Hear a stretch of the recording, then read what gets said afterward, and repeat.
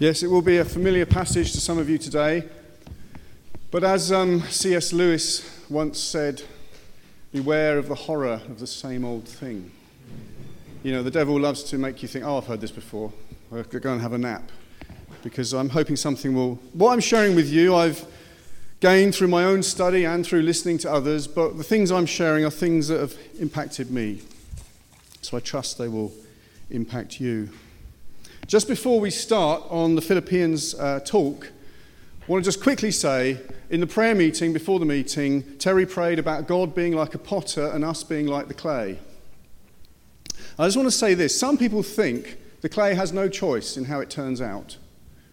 You know, God's made Tim a pastor, God's made so-and-so a coffee server. It's not the case, though. The case is this, that if we respond and say, yes, Lord, yes, Lord, yes, Lord, yes, Lord, if we respond to the potter, he will turn us into something beautiful.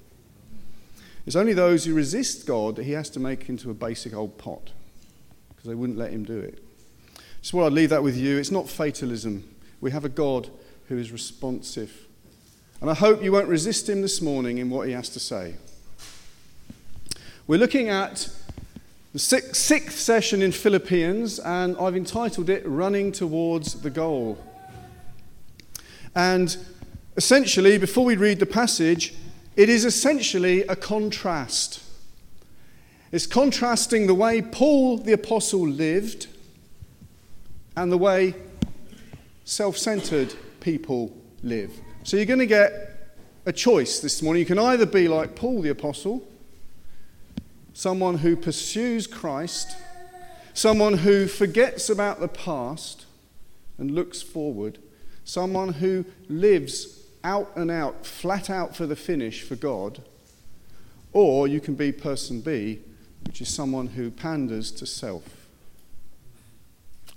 That's it, basically, in a nutshell this morning. You've got a choice before you. Do you want to be A, someone who's out and out for the Lord Jesus, or do you want to be a self-indulgent panderer to self, basically?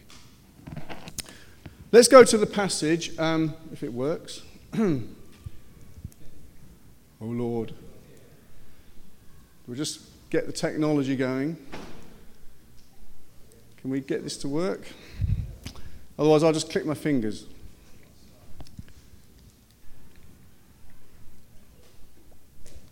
Don't you love technology? Praise the Lord. Anyway. Now, I don't know if you can read that. I'm going to read it out to you. This is from Philippians chapter 3. Yeah. And I've gone back a little bit to verse 9 so that it makes sense. And we're going to read all the way to chapter 4, verse 1. I've used the New Living Translation with a couple of paraphrases inserted, not because I wanted to twist the Bible, but because I believe it brings out the meaning better. Because there is no one version of the Bible which is really, really, really good. They all have good strength, so I've kind of mixed them a little, but I trust you won't burn me at the stake thinking I've twisted the Bible. Verse 9, Paul says, I no longer count on my own good deeds to get me right with God through obeying God's law. Rather, I only become right with God through faith in Christ. For God's way of making us right with himself depends on faith. I want to know Christ and to experience the mighty power that raised him from the dead. I also want to suffer with him and become like him in his death. So in one way or another, I will experience being resurrected out from among those who are spiritually dead and be raised up and enabled to live a new, higher life. I don't mean to say that I have already achieved all there is or that I have already reached perfection, but I do press on to take hold of that for which Christ caught and grabbed hold of me. Brothers and sisters, I have not yet achieved all of Christ's perfect maturity. However, there is one thing that I do. I forget the past and concentrate on that which lies ahead. I press on to finish the race, running straight for the finishing line in order to win the prize, which is God's calling upwards to live a higher kind of life in Christ. Let all those who are spiritually fit, that means those in training and ready for contest, agree on these things. If some of you have a different attitude, God will make things plain to you. But we must hold on to the progress that we have already made. Dear brothers and sisters, pattern your lives after mine and learn from those who follow our example. And here's the contrast, for I have told you often before, and say again with tears in my eyes, that there are many whose conduct shows that they are really enemies of the cross of Christ. They are headed for destruction. Their God is their bodily desires. They are proud of what they should be ashamed of, and their minds are locked onto earthly things. They are thinking only about this life here on earth. But we are citizens of heaven, and we eagerly wait for our Saviour, the Lord Jesus Christ, to come from heaven. When he comes, he will transform our lowly bodies and make them like his glorious resurrection body. He will do this through that power by which he is able to bring all things under his control. Therefore, my dear brothers and sisters, stay true to the Lord. Okay. Now, I don't know if you can see that next picture. That is a picture of a tree with an axe going through it. My brother has a chainsaw. He's very good with it, but with an axe it's a lot harder. But the point of that picture, you might wonder why I put it there, is it's a reflection of verse 9, because what I'm going to do today, by the way, I'm going to use pictures more than text. You're going to get a whole load of pictures. It's going to be a bit of a picture show. But you see, that tree trunk to me represents the pride of man, proud man. Now, the gospel of Jesus cuts in right across the pride of man, and I'll tell you why. Because in verse 9, Paul says he doesn't rely on his own good deeds anymore. And proud man says, if I am good enough, my good deeds will get me into heaven. There are people who believe if I'm good enough. We meet them on Healing on the Streets. They say, well, I've led a good life.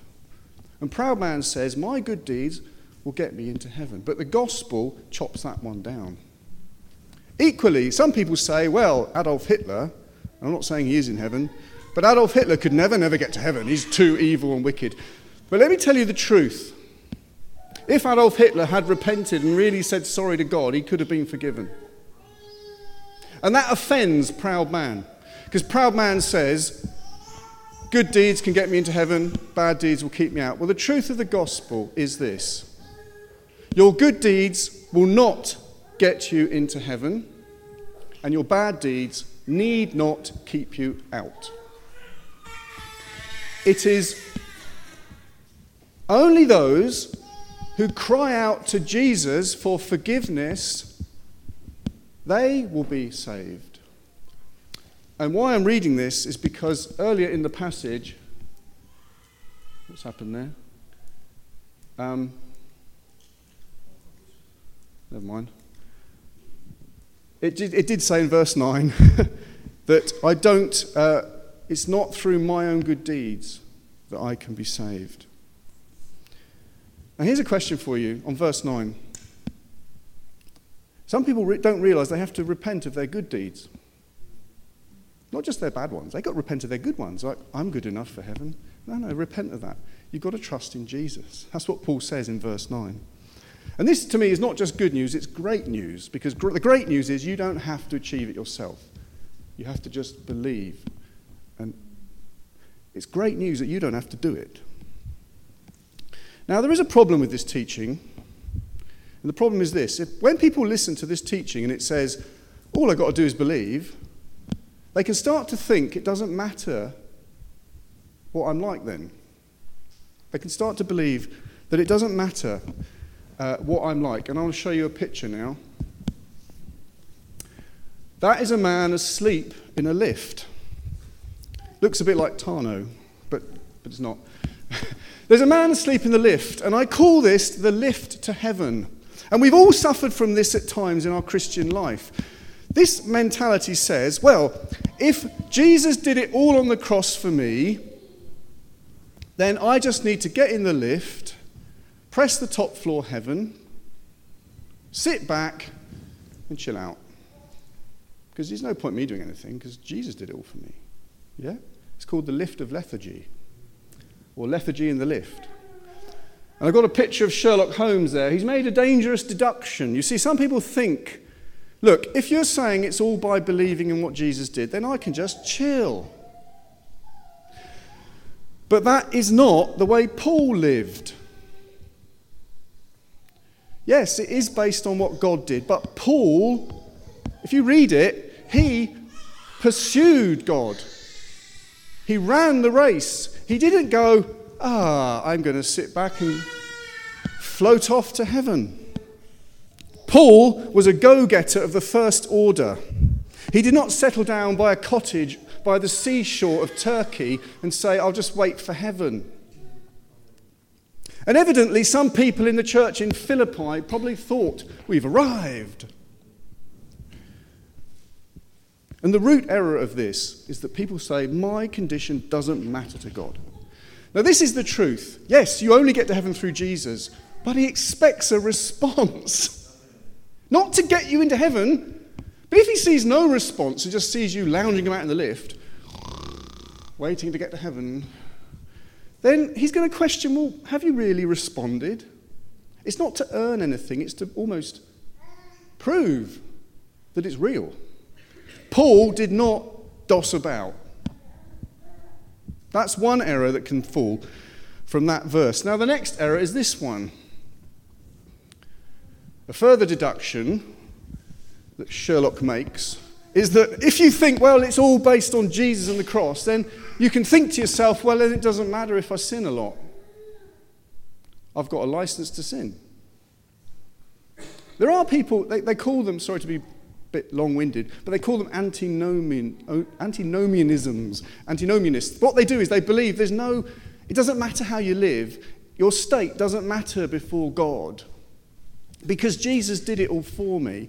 And there were people in the church in Philippi who were living like this. They believed in Jesus, but then they were just saying, well, he died on the cross, I can go and sin, I can go and get drunk, I can go and sleep around, I can do this, I can do that, because it's all dependent on him.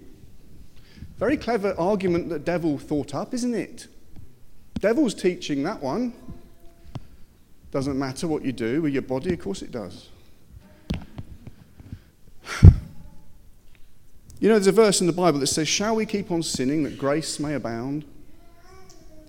And there's another verse that says, God is not mocked. If you think, I'm a Christian, I can go and do what I like, God will forgive me at the end of the day. If you believe you've got a blank check, that's a blank check there. It's nice to get one of those, isn't it? A blank check saying you can sin as much as you like. That you're mistaken, because God is not mocked. God's not a fool.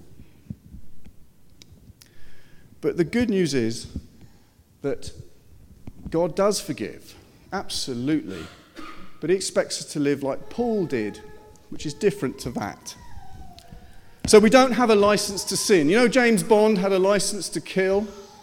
Would you like one of those? 007, license to kill. Well, some Christians think they've got a license to sin. They haven't. It's not true. Right, let's move on. Now, verse 10. If you don't remember what verse 10 said, I'll just read to you quickly. Verse 10, Paul says, I want to know Christ and experience the mighty power that raised him from the dead. Now, he's not talking about one day at the end of final judgment only. He's talking about, I want to experience the power of a new higher life now on this earth. And this is the truth. God bless you, Simeon. This is the truth. God has credited to us in heaven's bank account all his righteousness. In other words, You are not a pauper. You've got a very rich bank account in heaven that Christ has deposited a very large sum of resources. All right? He has. Now, you didn't earn it. When he died on the cross, imagine Tim's got a heavenly bank account. I know it's a bit silly, but just listen, hear me out.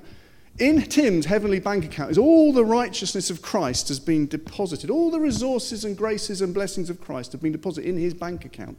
Now, what does God expect then? He expects you to use some of it. Imagine this. Look, there's a picture here of a man, a very wealthy man, meeting a tramp, sitting by in a subway. Now, imagine this man meets the tramp and says to him, look, mate, I feel sorry for you. I'm going to go and put a lot of money into your bank. And I'll come back and see you next week. Or I'll find you. And he goes and deposits £1 million in the tramp's bank, right? And then he comes back the next day and he finds him still sat there like that. And he says to him, why are you still living like this? Why haven't have you paid your debts off? No. Why are you still not wearing any shoes? What? I've given you all this stuff. Why are you not using it? And that's how God views the Christians. I'm not talking prosperity gospel. What I'm talking about is God expects us to live a higher life than we used to live because he's given us resources. He's given you the ability to say no to sin, to put away bad habits. He's given you the ability, I know it's hard, but he's given you the ability to forget the past and to look on. He's given you the ability to forgive that person who really, really hurt you. He's given you the power to live a higher life. And when he comes along, he doesn't expect to see you still living like the old sinner, a tramp. I'm not saying you can't sin. God knows that. But what I'm saying is, are we using it? Because if you're not, in God, there's so much righteousness, so much resources. It says in 1 Peter somewhere, he's given you everything that pertains to life and godliness. And we can get so lazy and think, I'm a Christian, just roll up at church, have my dinner, go home. Whereas God's saying, I've got so much in your heavenly bank account, will you please start using it? Forgive that person. I'll use my resources to forgive that person. So no excuses, please. Now, Paul was like this. Paul, you see, he did not slacken off. When Paul got saved, he did not believe he didn't have anything and he didn't just chill out. He used what God had gifted to him. Now, next slide. Oh, dear, I keep going wrong today. Right. Now, this might confuse you. I've told you there's lots of pictures. The top picture is a picture of a bar fire. Do you remember those old radiator bar fires? My mum used to have one in our house before we had proper heating. And the bar fire, their class is quite dangerous these days. But in order to get warm, you've got to sit near it. It's no good you going off into the bathroom because you'll freeze. But if you go into the lounge, you've got a bar fire, you'll sit. My mum used to sit in front of it and hog it. My dad, who's skinny, would get all cold and she'd be like, this is mine. But the point I'm making is, in order to get warm, you've got to be near the bar fire. And here's the truth. In order to receive the riches of Christ, you've got to be near him. Because it's all in him. It's not actually in you. You can't download it all and walk around. Tim can't, as the leader here, he can't download all of God's blessings and go, right, don't need God anymore. I can wander around on my own. I am Mr. Righteous. What Tim has to do, as all of us, he has to come before the Lord regularly and get warmed up. And that sounds a strange example, but all the righteousness stays in him. It's his. It's not ours to just download and wander off. It's a bit like one of... I've got a mobile phone. You know the mobile phones? These mobile phones are great, aren't they? Well, sometimes. But the thing about a mobile phone is you have to keep charging it up. Mine runs out really quick. It runs down really fast. And we have to, like in that picture, we have to keep coming to God because that's where the righteousness is.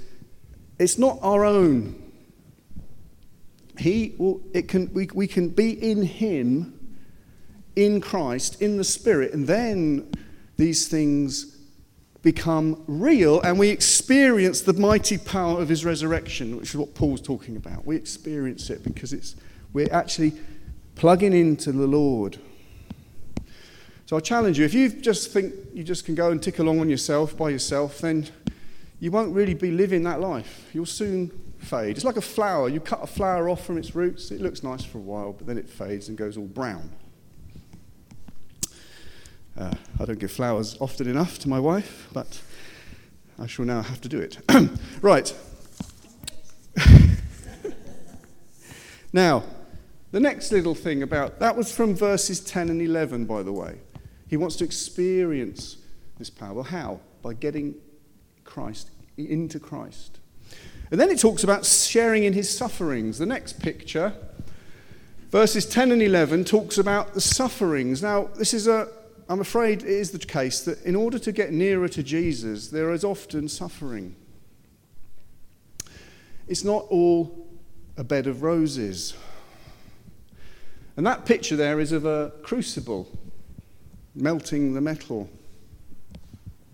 But the truth of verse 11 is this. It says in the NIV, the fellowship of his suffering. What does that mean? I think what it means is that when you suffer, God is really with you.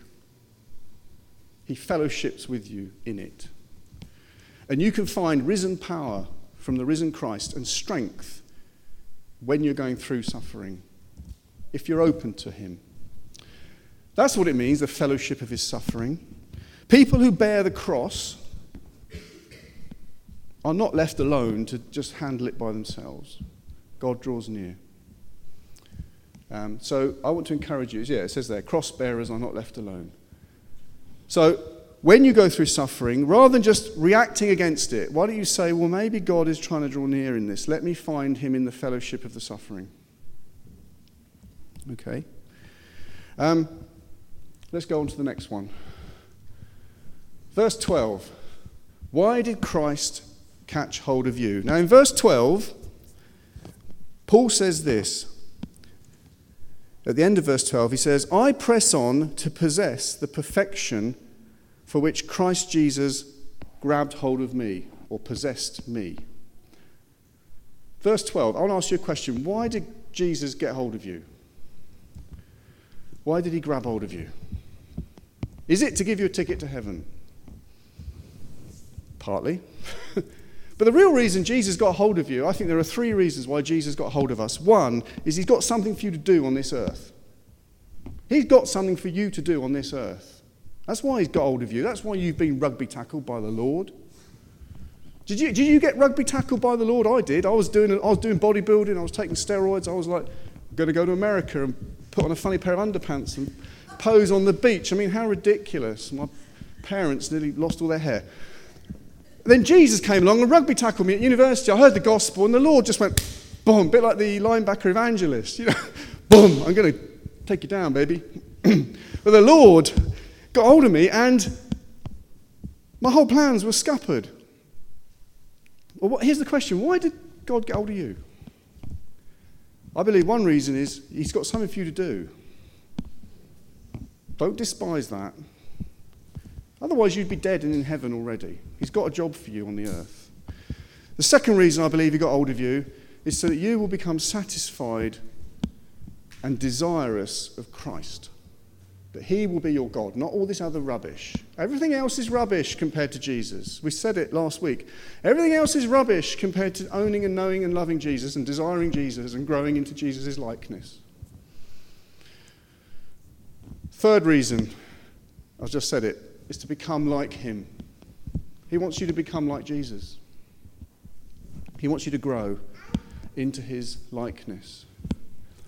This happened to the Apostle Paul, you know. He was going along the road to Damascus and God rugby tackled him.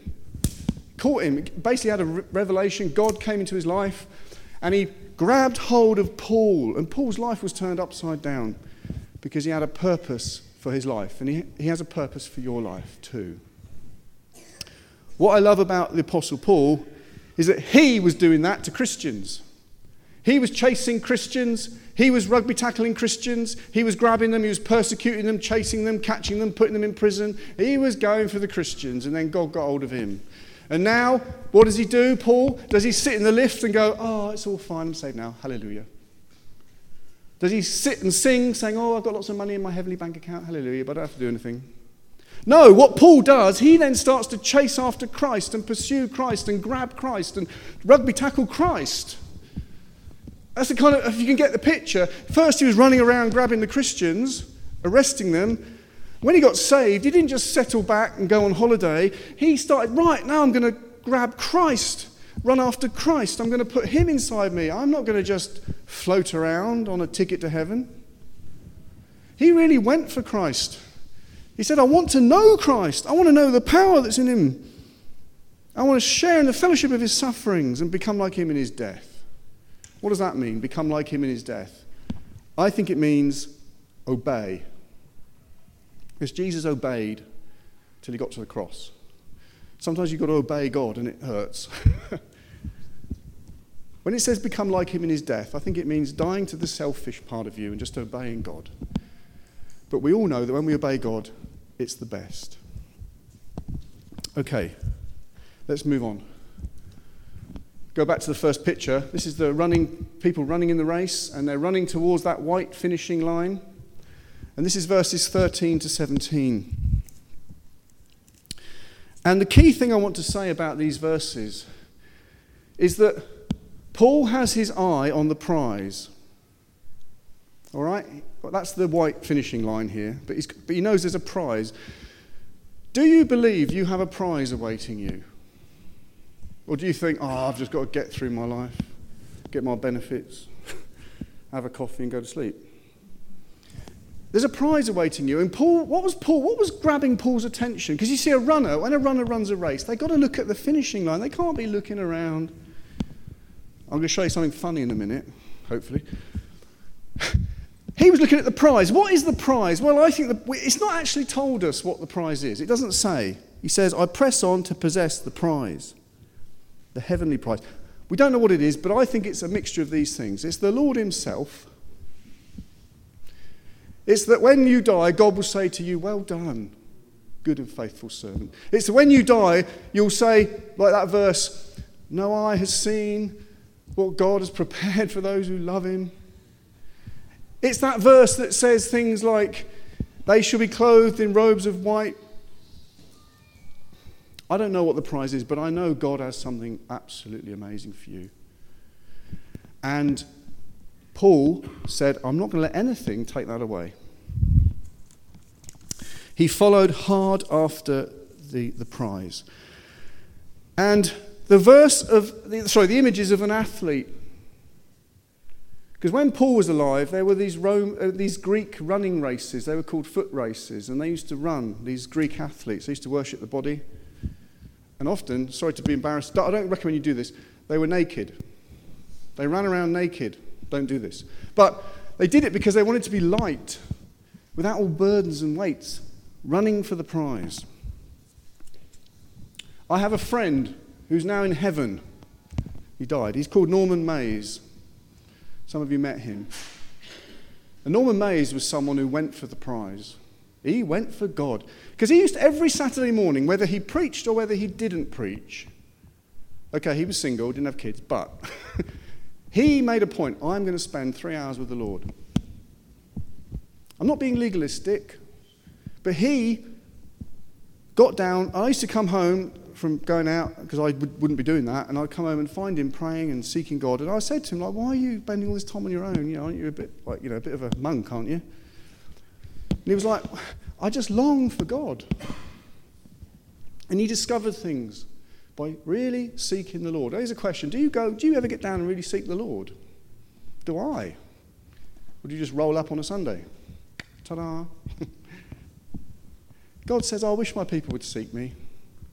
They would find so many riches in my presence, pleasures at his right hand. Go for God is what I'm saying. Go for the prize. Now I'm going to show you something a bit funny. I hope it comes out. Now, I don't know if you can see that.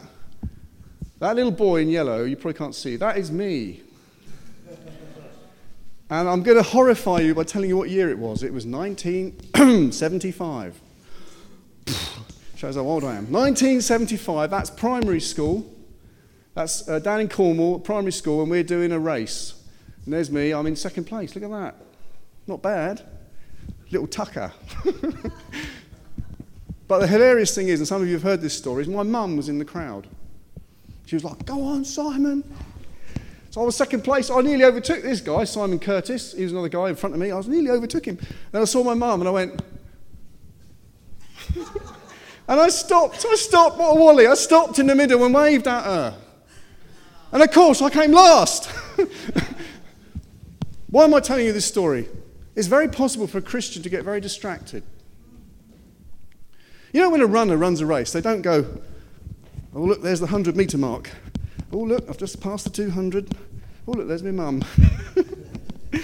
They go for the prize. And there are things that can distract us and slow us down. And these things are touched on in these passages. He says, forgetting the past. That's the biggest one. And looking forward. You know, the past can really affect you. It could be the good things in your past, not just the bad. It could be your great achievements. I mean, Tim could say, I used to be running boys' camp. Haha, look at me.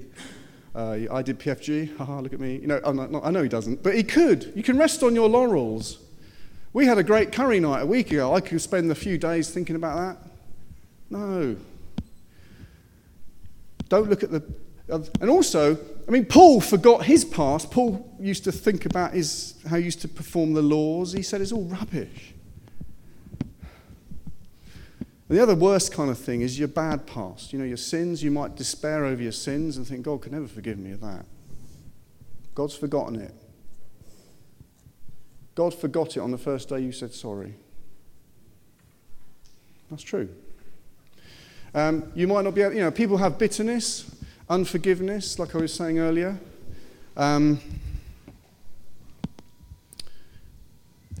Things that have happened to them, things that have been done to them, even a bereavement. If someone dies, you know, a bereavement, someone who dies can make you think and dwell in the past and live in the past. And I was reminded of a scripture in Zechariah, Old Testament, chapter 2, verses 1 to 4. And I don't know if you know the book of Zechariah, but in the book of Zechariah, the temple and the town of Jerusalem has been destroyed. It's all ruins and rubble. And Zechariah has a vision of a man measuring the rubble. He's got a tape measure and he's going around measuring the ruins. And he's looking at these ruins and he's saying, oh, we need to build that again. Oh, look at that. Oh, dear. You know, it's in Zechariah chapter 2. And then the angel says in the vision, he says, don't measure the ruins. Don't dwell on the ruins. Because God says to him, I'm going to build a new Jerusalem. And it's going to be so big, the walls won't even fit the people. And I believe I have a word for you today. Maybe it's prophetic. The word is this. Don't look at the past. Don't compare to things that went before. God's going to do something new. And even Tim with his MLG network, just to pick on you, bro, you know, don't look at other things, what happened before in churches. God's going to do something new, and it won't necessarily have the same size and dimensions. Don't be limited by past glories or nostalgia or how things once were. God's got something new that won't fit within those walls, and he's saying, don't measure the ruins. Believe I've got something new for you. That picture there is of a man with a measuring line, measuring the ruins of Jerusalem. Okay, next slide. Oh, dear, done it again. Now, I don't know if you can see this. This is a picture of one of the most dangerous pathways in the world. It's in China. And there's a person standing on this wooden board over a huge drop into a canyon. And it's one of the most dangerous paths on some Chinese mountain. I looked it up. Now, the point of why I'm showing you that is because once Paul has talked about the kind of person you should be, he then says, now, this is the other kind of person. Don't be like these people. This is who you're not to be like. And he says, these people are on a dangerous path. He doesn't use those words, but that's what he means. He says, they're on a dangerous path. And there are three characteristics of these people which even we need to be aware of and not become like them. It's in verse 18. It says this, 19, sorry. It says, I say again with tears in my eyes, There are those whose conduct show that they are enemies of the cross of Christ. They are heading for destruction, and that can mean hell. Their God is their appetite or their bodily desires. They boast about things they should be ashamed of, and their mind is locked in to the life on this earth. They only think of things on this earth. Now, you might say, there's no way, Simon, I could ever be like that. Well, let me just say it's a gradual process. In the first instance, it says their God is their bodily appetites. The old Bible version says their God is their belly. What that means is they are basically pandering to self and self-indulgent and allowing their body to say, you know what, today people say, if you feel like it, do it. If you feel like it, if it feels good, do it. And if you let your body start to become number one, your bodily desires, you'll give in to lust, you'll give in to overeating, you'll give in to staying in bed till very late. Nothing wrong with the lying, by the way, but I'm not trying to be legalistic. I'm just trying to say, if you let your bodily desires be number one, that's what these people are. Bodily desires became number one. Then I'll stay in bed late, I won't go to bed till late, I'll watch movies till 3 o'clock at night, I'll eat whatever I want, I'll go and watch pornography, I'll give in to my bodily lusts, I'll gossip with my tongue, I'll gossip a lot. I love gossip. Ooh, gossip. Have you heard the joke about, sorry, quickly. There were 3 men in a boat on a lake, and the 3 men said, look, we're out here in the middle of this lake, let's share our deepest, darkest secrets. So, okay then, no one's going to hear us. Okay. So the first one says, well, I've got a real problem with theft. At work, I steal things from my boss. Oh dear, they said on the boat. Then this other person, they said, what about you, mate? What's your problem? He says, oh, my problem's lust. Every woman I look at, I just keep lusting after and thinking about them. They, oh dear. And they say to the third man in the boat, what's your problem? He said, my problem's gossip. I can't wait to get back to land. Now, the point I'm trying to make is, if you make bodily desires, your body, number one, your body is a great servant but a very bad master. You will then start going on this path. And the second result of being self-indulgent in your body is phase 2, where it says they are bragging about things they should be ashamed of. And what they're doing is they're turning morality on its head and allowing things that in the past they would not have allowed once upon a time. This is what the world is doing today. The world is starting to allow things that it never used to allow. And it's going to get worse. I heard someone say, this will shock you, that paedophilia, will be legalised in about 20, 30 years' time. I don't know if that's true, but you'd say, no, it can't be. Well, you don't know. Think what the being self-indulgent leads to step 2 on the downward path, which is this. Your morals turn upside down. You get perverted standards. And this can happen to Christians even. If you sin enough, it becomes normal. It's okay. And then the last thing on the stage, on this path, is that their mind becomes locked into things on this earth. All they think about is this life. All they think about is your car, your house, your shed, your dinner. Or you think about the next holiday. I'm sure none of you are like this, but it's a warning. Paul's saying, don't become so locked in, anchored down onto the earth like an anchor on the earth. You're called to live a higher life. And finally, I don't know if you can see that. The last few verses in that chapter poses the question, why should we do all this? Why should we really go after God? The reason is because you're a citizen of heaven. The River Church is a colony of heaven. You're not in heaven, but you're a colony of heaven. What that means is that's where you actually belong. That's where your name has been registered. Your name has been registered in heaven. And in the town of Philippi, I read this somewhere, Philippi was a colony of Rome. That's why I got a picture of it there. It was a colony of Rome, and the people who lived in Philippi had their names registered with the emperor in Rome, with the Senate. And so they lived as Romans, even though they were living far away. And God is calling us to live as though we are heavenly citizens in this world. And here's one thing you may not know, I just want to quickly say. Philippi would get visited after many, many years by the emperor himself. He would turn up and they would play trumpets. The emperor's coming. Everyone would get all ready. The emperor's coming. They'd all get really pleased and chuffed that the emperor had bothered to visit them. And did you know that in the year 48 BC, the Roman emperor had a nickname? He was nicknamed the Saviour of Mankind. Can you believe it? They called the Roman emperor the Saviour of Mankind.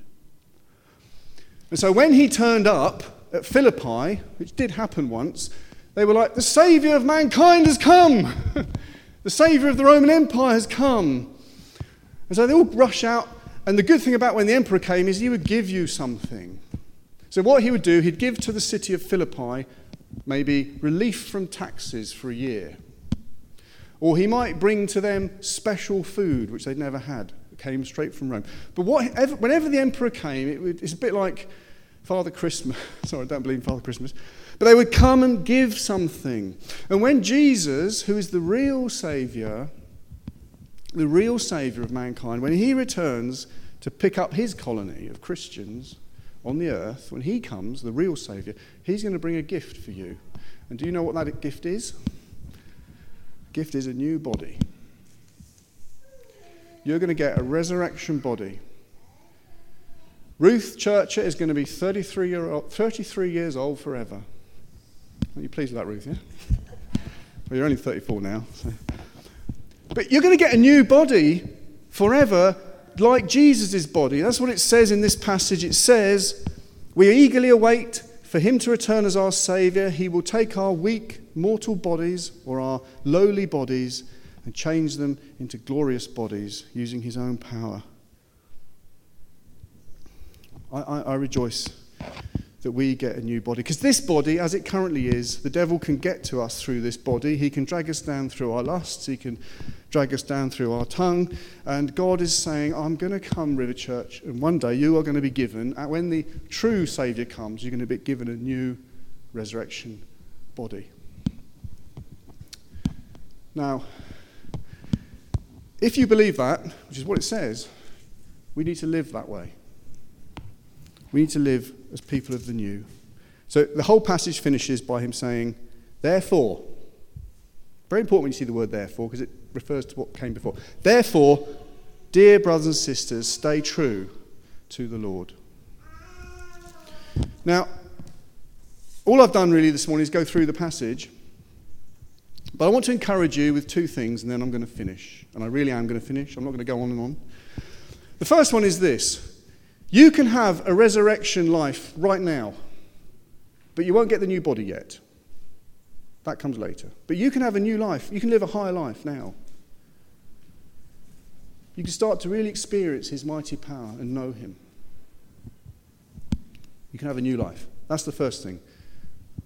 The second thing I want to say is I want to give a little response, maybe just to get you to pray quietly in your hearts rather than come out the front. I want you to ask yourself this. Have you been looking at the past?